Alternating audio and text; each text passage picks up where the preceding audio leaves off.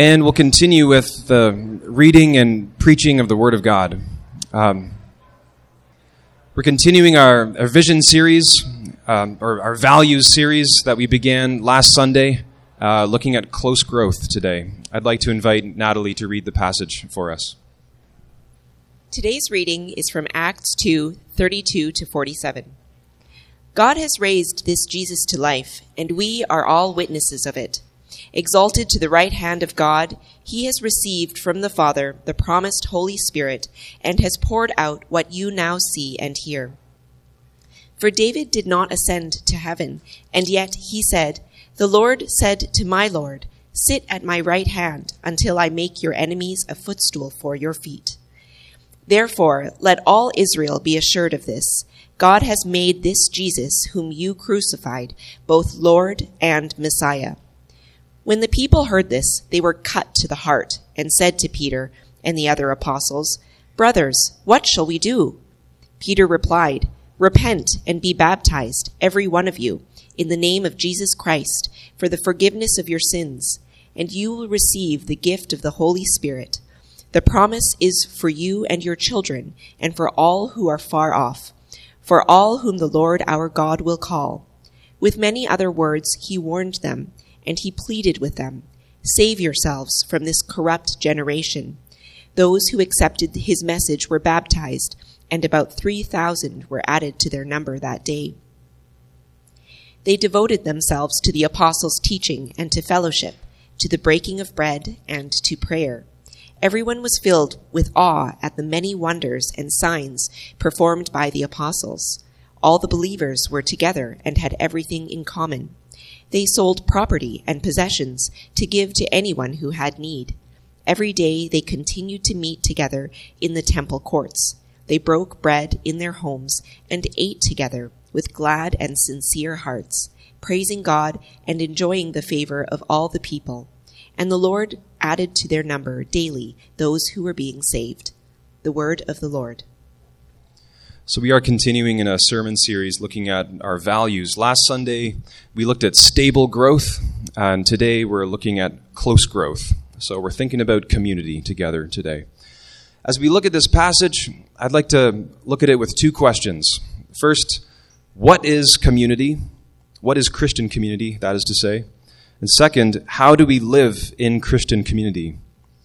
I mean, how do we live, how do we grow in close proximity together? So first question, what is Christian community? What holds us together? Ear Hustle is the name of a podcast that's been awarded and recognized. It was produced out of San Quentin Prison in the United States, in California. And each episode of Ear Hustle takes you inside the prison, and it tells stories about life inside. Season 1, one of the episodes is about race relations. The whole prison culture, to this day, is segregated. Segregated. That's through voluntary patterns. That's through structural patterns working together. Segregated, absolutely. But there is a place in the prison that's racially mixed. There's a place that race doesn't matter. What group is that, would you think? Would you imagine? What group is that? It's the group of people who play fantasy games, who play Magic the Gathering and Dungeons and Dragons. That's where you see the groups mix together. In a podcast interview, a guy named Mesro, who's like a ringleader in this group, he says this. He says, "You might see in the yard 4 black guys, 2 Asians, a couple of white guys, a couple of Middle Eastern, and we're there hamming it up. I'm the dungeon master, usually. I like to make the voices. We're just getting our game on. We're having a good old time," he says, in the yard. This mixed table in the middle with around it, total segregation, but it's right there in the middle in the yard. In the sight of everyone is this mixed group. Now, I think what you hear in that is the power of storytelling. There is a kind of storytelling that has a power to overcome hard barriers and bring people together, draw people together. It's got a magnetic power. And fantasy games are all about storytelling, of course. And not just storytelling, but actually story participating as well, because that's the whole point. You actually take on a character, right? You enter the story, you live, you act out the drama together. And that is what's going on in this passage. I want to make the case for that as we look at it, okay? That's what we see here. The gospel is a powerful story that draws people into it and creates a new community, a diverse community. This passage begins with the Apostle Peter. He's preaching to a large crowd of people, and this is the climax, what we heard read a few moments ago. Peter declares in verse 32, he says, God has raised this Jesus to life, and we are all witnesses. We, the apostles, we are witnesses of it. Verse 36, he says, God has made this Jesus, whom you crucified, Lord and Messiah. According to Peter, you don't need to be a Roman soldier to be culpable for Jesus' death. Because if Jesus died for the sins of the world, that means that we are all culpable for his death. We are all implicated. We all share in the sin of the world. That whole crowd of some 3,000 people and us today. So then what happens? Peter calls them to repent, this big crowd of people, and they do. There's a mass response and repentance. That word repent, that means like a genuine contrition, genuine remorse over wrongdoing. They're cut to the heart. You see that in the passage, it says. And they turn away from sin. They turn to Jesus as the Lord and Messiah, the risen Lord. They receive forgiveness in his name. Verse 41, those who accepted his message were baptized, and about 3,000 were added to their number that day. Now, this crowd, who is this crowd of people? They're all Jewish, but they're also diverse at the same time, because this crowd of Jewish people are from across the whole Jewish diaspora, and they've converged in Jerusalem for this feast of Pentecost. Across from the whole Mediterranean world. So this crowd of people, they look different among them. They have different accents. They come from different cultures. They have different native languages. They're diverse, and they're all drawn together to this figure of Jesus Christ and hearing the message about him. So to the question, what is Christian community? It's here. You see it here in the passage we're looking at. It is the community of diverse people drawn to the story of the risen Jesus and who enter into that story, who enter into the role play, as it were. They enter it by repenting of their sin and by receiving baptism in his name, receiving the gift of the Holy Spirit in his name. Now that's the nature of Christian community, okay? That's at the heart. And we need to hear this. We need to be reminded of this, because the real danger is that we make community in our church about something else. Some other core of what unites us. Dietrich Bonhoeffer was a German pastor and theologian in the 1930s and 40s, and he makes this provocative statement. He says, the person who loves their dream of community will destroy community. The person who loves their dream of community will destroy community. And that's interesting, he uses that word dream. What's a dream?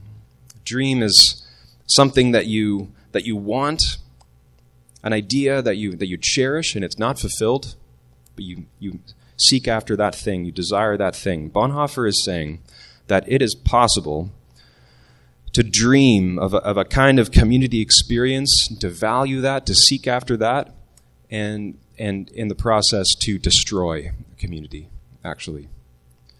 For example, it's possible to dream of a kind of Grace West community as like a community spa, okay? A spa experience. I've been to the spa before. I have to say, it's very nice.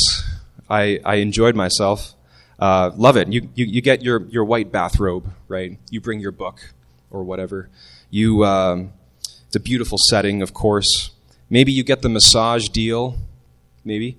You get the steam room, the sauna, the different temperature pools, and right. You're there with someone you like who likes you, hopefully. What you don't get at the spa, what you never get at the spa, is anyone making a demand on you. No one is going to come up to you and disclose some difficult personal problem. No one is going to inconvenience you. It's the spa. That's the whole point. That's the point. Right, you get it. Now, it's possible to dream that your church community will be a relationship spa with a relational massage from time to time and a fellowship steam room, and no one makes any demands on you. No one has any problems around you, surrounded by attractive, put-together people, right? It's possible to dream of church community in that way. And that dream will destroy community. It will. It will destroy diversity. The spa is not very diverse. Have you noticed that? Do you know that about the spa? Who is at the spa, right? There is a definite socioeconomic group that's at the spa. That's who's there. That group and not other groups.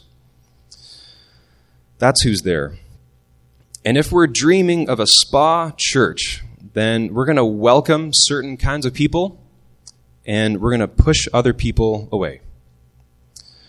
Other groups of people. As if, can't you see I'm trying to relax here? Right? Think that in our minds and our hearts. Grace West, don't we want something better than that? I'm sure that Jesus appreciated good relationships. I'm sure he did. But that's not why he came. He came to bear people's burdens.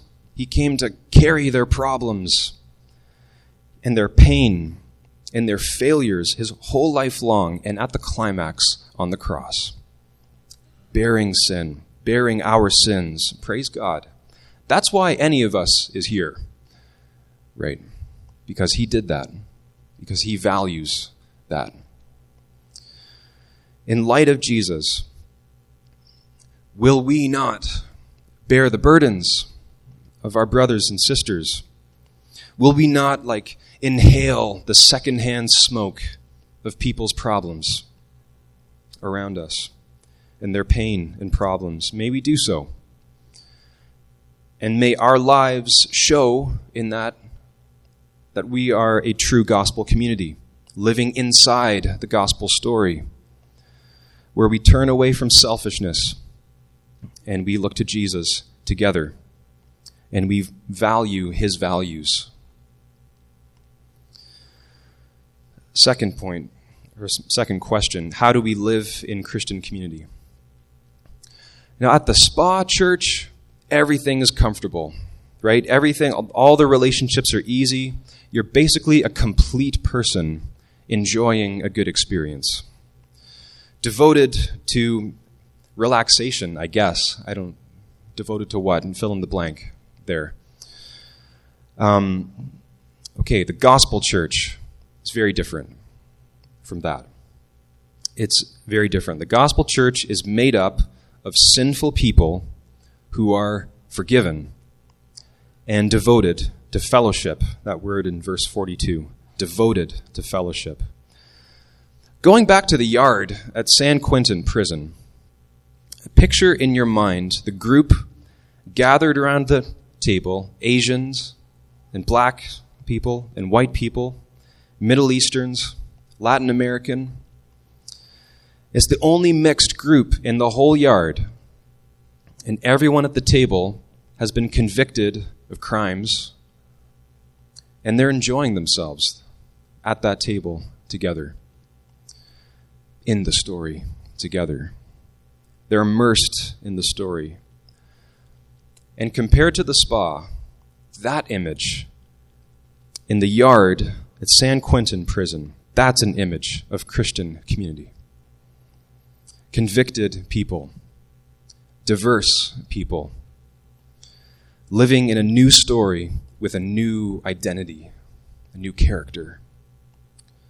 And they're devoted. That's the key word in verse 42. Again, devoted. It means this: to give constant attention to a thing, to continue steadfast, to focus. Now, why the devotion? Why devoted? Why so powerfully devoted? I think if you asked any of those guys at that table in the prison yard, the gamers group, that group is probably the best thing they have going in their day-to-day, in their week-to-week. Listen again to the podcast interview. This is what the leader of this group says. He says, even though we're in prison and it sucks, but we have more freedom hanging out with people we want to hang out with. We're there hamming it up. We're getting our game on. We're just having a good old time. Now, here's a challenging question that I want to ask. For the gamers in prison, living in the story is the best thing they have going. For the Jerusalem church, living in the story with Jesus Christ as their king, living in the story, that's the best thing that they have going. And what about us, Grace West? What about us? Is living in the kingdom of Jesus Christ, living in his story, is that the best thing that we have going? I believe it is, in fact, the best thing that we have going. In fact, the reality, yes. But there's often a gap in our hearts, right? Our desires are not aligned often with that truth that this is the best thing that we have going. Our desires, and I can speak just for myself even, our desires are like scattered on all kinds of different things, unfocused. The truth is, you can be devoted to all kinds of different things, many different things. You can be devoted to your job, for example. But ask yourself, does your job love you back? Is your job like committed to you the way that maybe you're committed to your job? Does it love you back? You can be devoted to a relationship. You could be devoted or to your family, but what guarantee do you have that that person or those little people are going to love you back in a way that meets and equals your love? There's no guarantee. Or you can be devoted to an interest, to a cause, and on, to all kinds of other things. Among many things, Jesus Christ is the only one you can be devoted to, and guaranteed he will equal and far exceed your devotion. He loves you back. He loves you back. Listen, this is from Revelation chapter 1. Jesus is the one who loves us and has freed us from our sins by his blood. So here's what we see. First, devotion grows when you realize, when you see Jesus and you realize his devotion to you. In the heart that seizes you, you realize that. The heart is the driver. That's how devotion is birthed and grows. Second, devotion is practical. Look at verses 42 to 47. Look at what the people are doing. Devoted to fellowship. And that means that they're together often, and they share possessions. They care for the needy among them. They're sharing meals together. Now that's unusual, both then and now. For a kind of group to live that way, that's unusual. Even more strange, consider this, that most of this church, described in verses 42 to 47, most of this church were part of that crowd of 3,000 people. Hands up if you're a newcomer, and like every hand, every hand goes up. They didn't know each other. Not at first. They didn't, but they get to know each other. I believe that's the practical action that's underlying every other kind of practical thing going on in this picture in front of us. All the sharing needs, the caring for each other, the meals together. Underneath that, there was a desire in their hearts to know each other and to be known by each other. Outside the church, there are boundary lines that dictate and that kind of delineate who you move towards and the kind of people that you walk towards, that you approach, that you seek to know, that you build connection with. There's boundary lines, such as life stage, appearance, native language, culture, socioeconomic group, and so on. Those boundary lines mean that you move towards certain people and not to others. Grace West, that's out there. In here, Grace West, in our church community, let's break down boundary lines. Let's do that. Let's do that together. And let's do it more. I invite you to consider this. Consider who do you move towards after the service is finished, okay? Most of us don't hightail it out of here. You're going to spend some time after the service is done. Consider who do you move towards. Is it someone mostly like yourself maybe in life stage or in appearance or in culture and so on? Now that makes sense. I get it. I totally get it. Yes. But let's grow in this value, close growth, diverse fellowship. Let's grow more and more. And I'm not talking about a rule, okay? A rule means that you have to do that all the time, in the same way. No, this is not a rule, right? It's a value, which simply means that this is important to us. And in the general course of things, we want to act in this way together. Let's value more and more breaking down barriers in our community. So, and it doesn't just start when the service is done. Come to church praying that the Lord will break down barriers here. And think of the people who sit around you. You probably sit in roughly a similar place most Sundays. Think of the people who sit around you. Think of the people in your small group. Think of people who are perhaps different from you in life stage or cultural background or so on and so on. All these differences. Let's get curious about people. You have a powerful instinct for curiosity, which and because we spend so much time in the general culture where these boundaries are hard and fast, that curiosity gets kind of stifled. It does. But let's move in the other direction in our church community. Now, confession, I'm not good at small talk. I have average social intelligence. I'm a bit of an awkward person. Maybe you have noticed that. Okay? Maybe you feel the same way as me. Okay? Not great at small talk. I get it. Yes, I do. And I want to ask this. Do you know what's on the other side of small talk? All the good stuff. All of it. It's all there on the other side of small talk. Okay, I'm talking about, what's your story? You know? And what's good? What's good these days? What are you thankful for? What else? What's hard? And what's the Lord doing in your life in this season right now?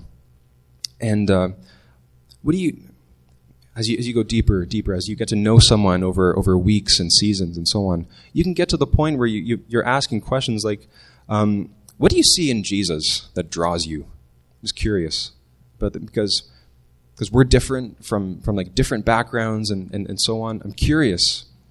I know what I like about him, but what about you? That's a good question. How can I pray for you? That's a good question. It's not easy to reach across lines and like move in that direction, right? It's not easy. But the truth is here, we have to see this. You're not alone. You're not left, with like your own resources to try and muster this kind of thing. In the role play game, Jesus has given you a new character. You have a new character to play in the role play, as it were, at the table. If you believe in Jesus, if you look to him as your Savior, he has given you a new character. It feels unnatural, maybe. I don't know if you've played Dungeons and Dragons before. Maybe not. It feels kind of unnatural when you're trying this out for the first time. I've done this. Okay, it feels unnatural. It does. But okay, in the story of Jesus Christ, he's given you a new character, and it doesn't matter if it feels unnatural. That is your true character. It's your true character. It's yours. He's given it to you. Lean in. Like, put on the accent, right? Let's ham it up. Let's have a good old time together, okay? This is what he's given to you. It's your role. It's your role to play. It's yours. Embrace it. And consider that Jesus Christ loves people who are different from him. Very different. At one point, he said to a group of people listening, he said, I have other sheep that are not in this sheep pen.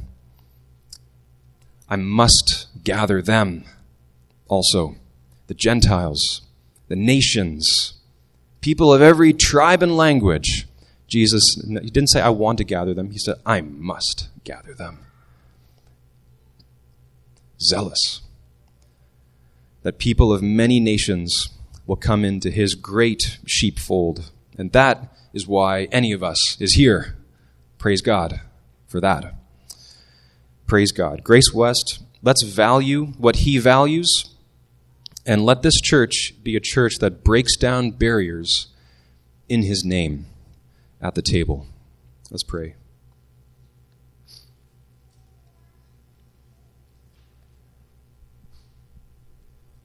Our Heavenly Father, we thank you that you raised Jesus to life. We thank you for the apostles' teaching, that they bore witness to this. They laid down their lives also to bear witness. And this is why any of us is here. We pray, Lord, that as you have and you are writing this grand story in human history with human lives, we pray that we will embrace the story and enter into it more and more. Lean in to the characters that you've given to us, and may we, Lord, be a diverse gathering at the table, having a good old time together. We pray in Jesus' name. Amen.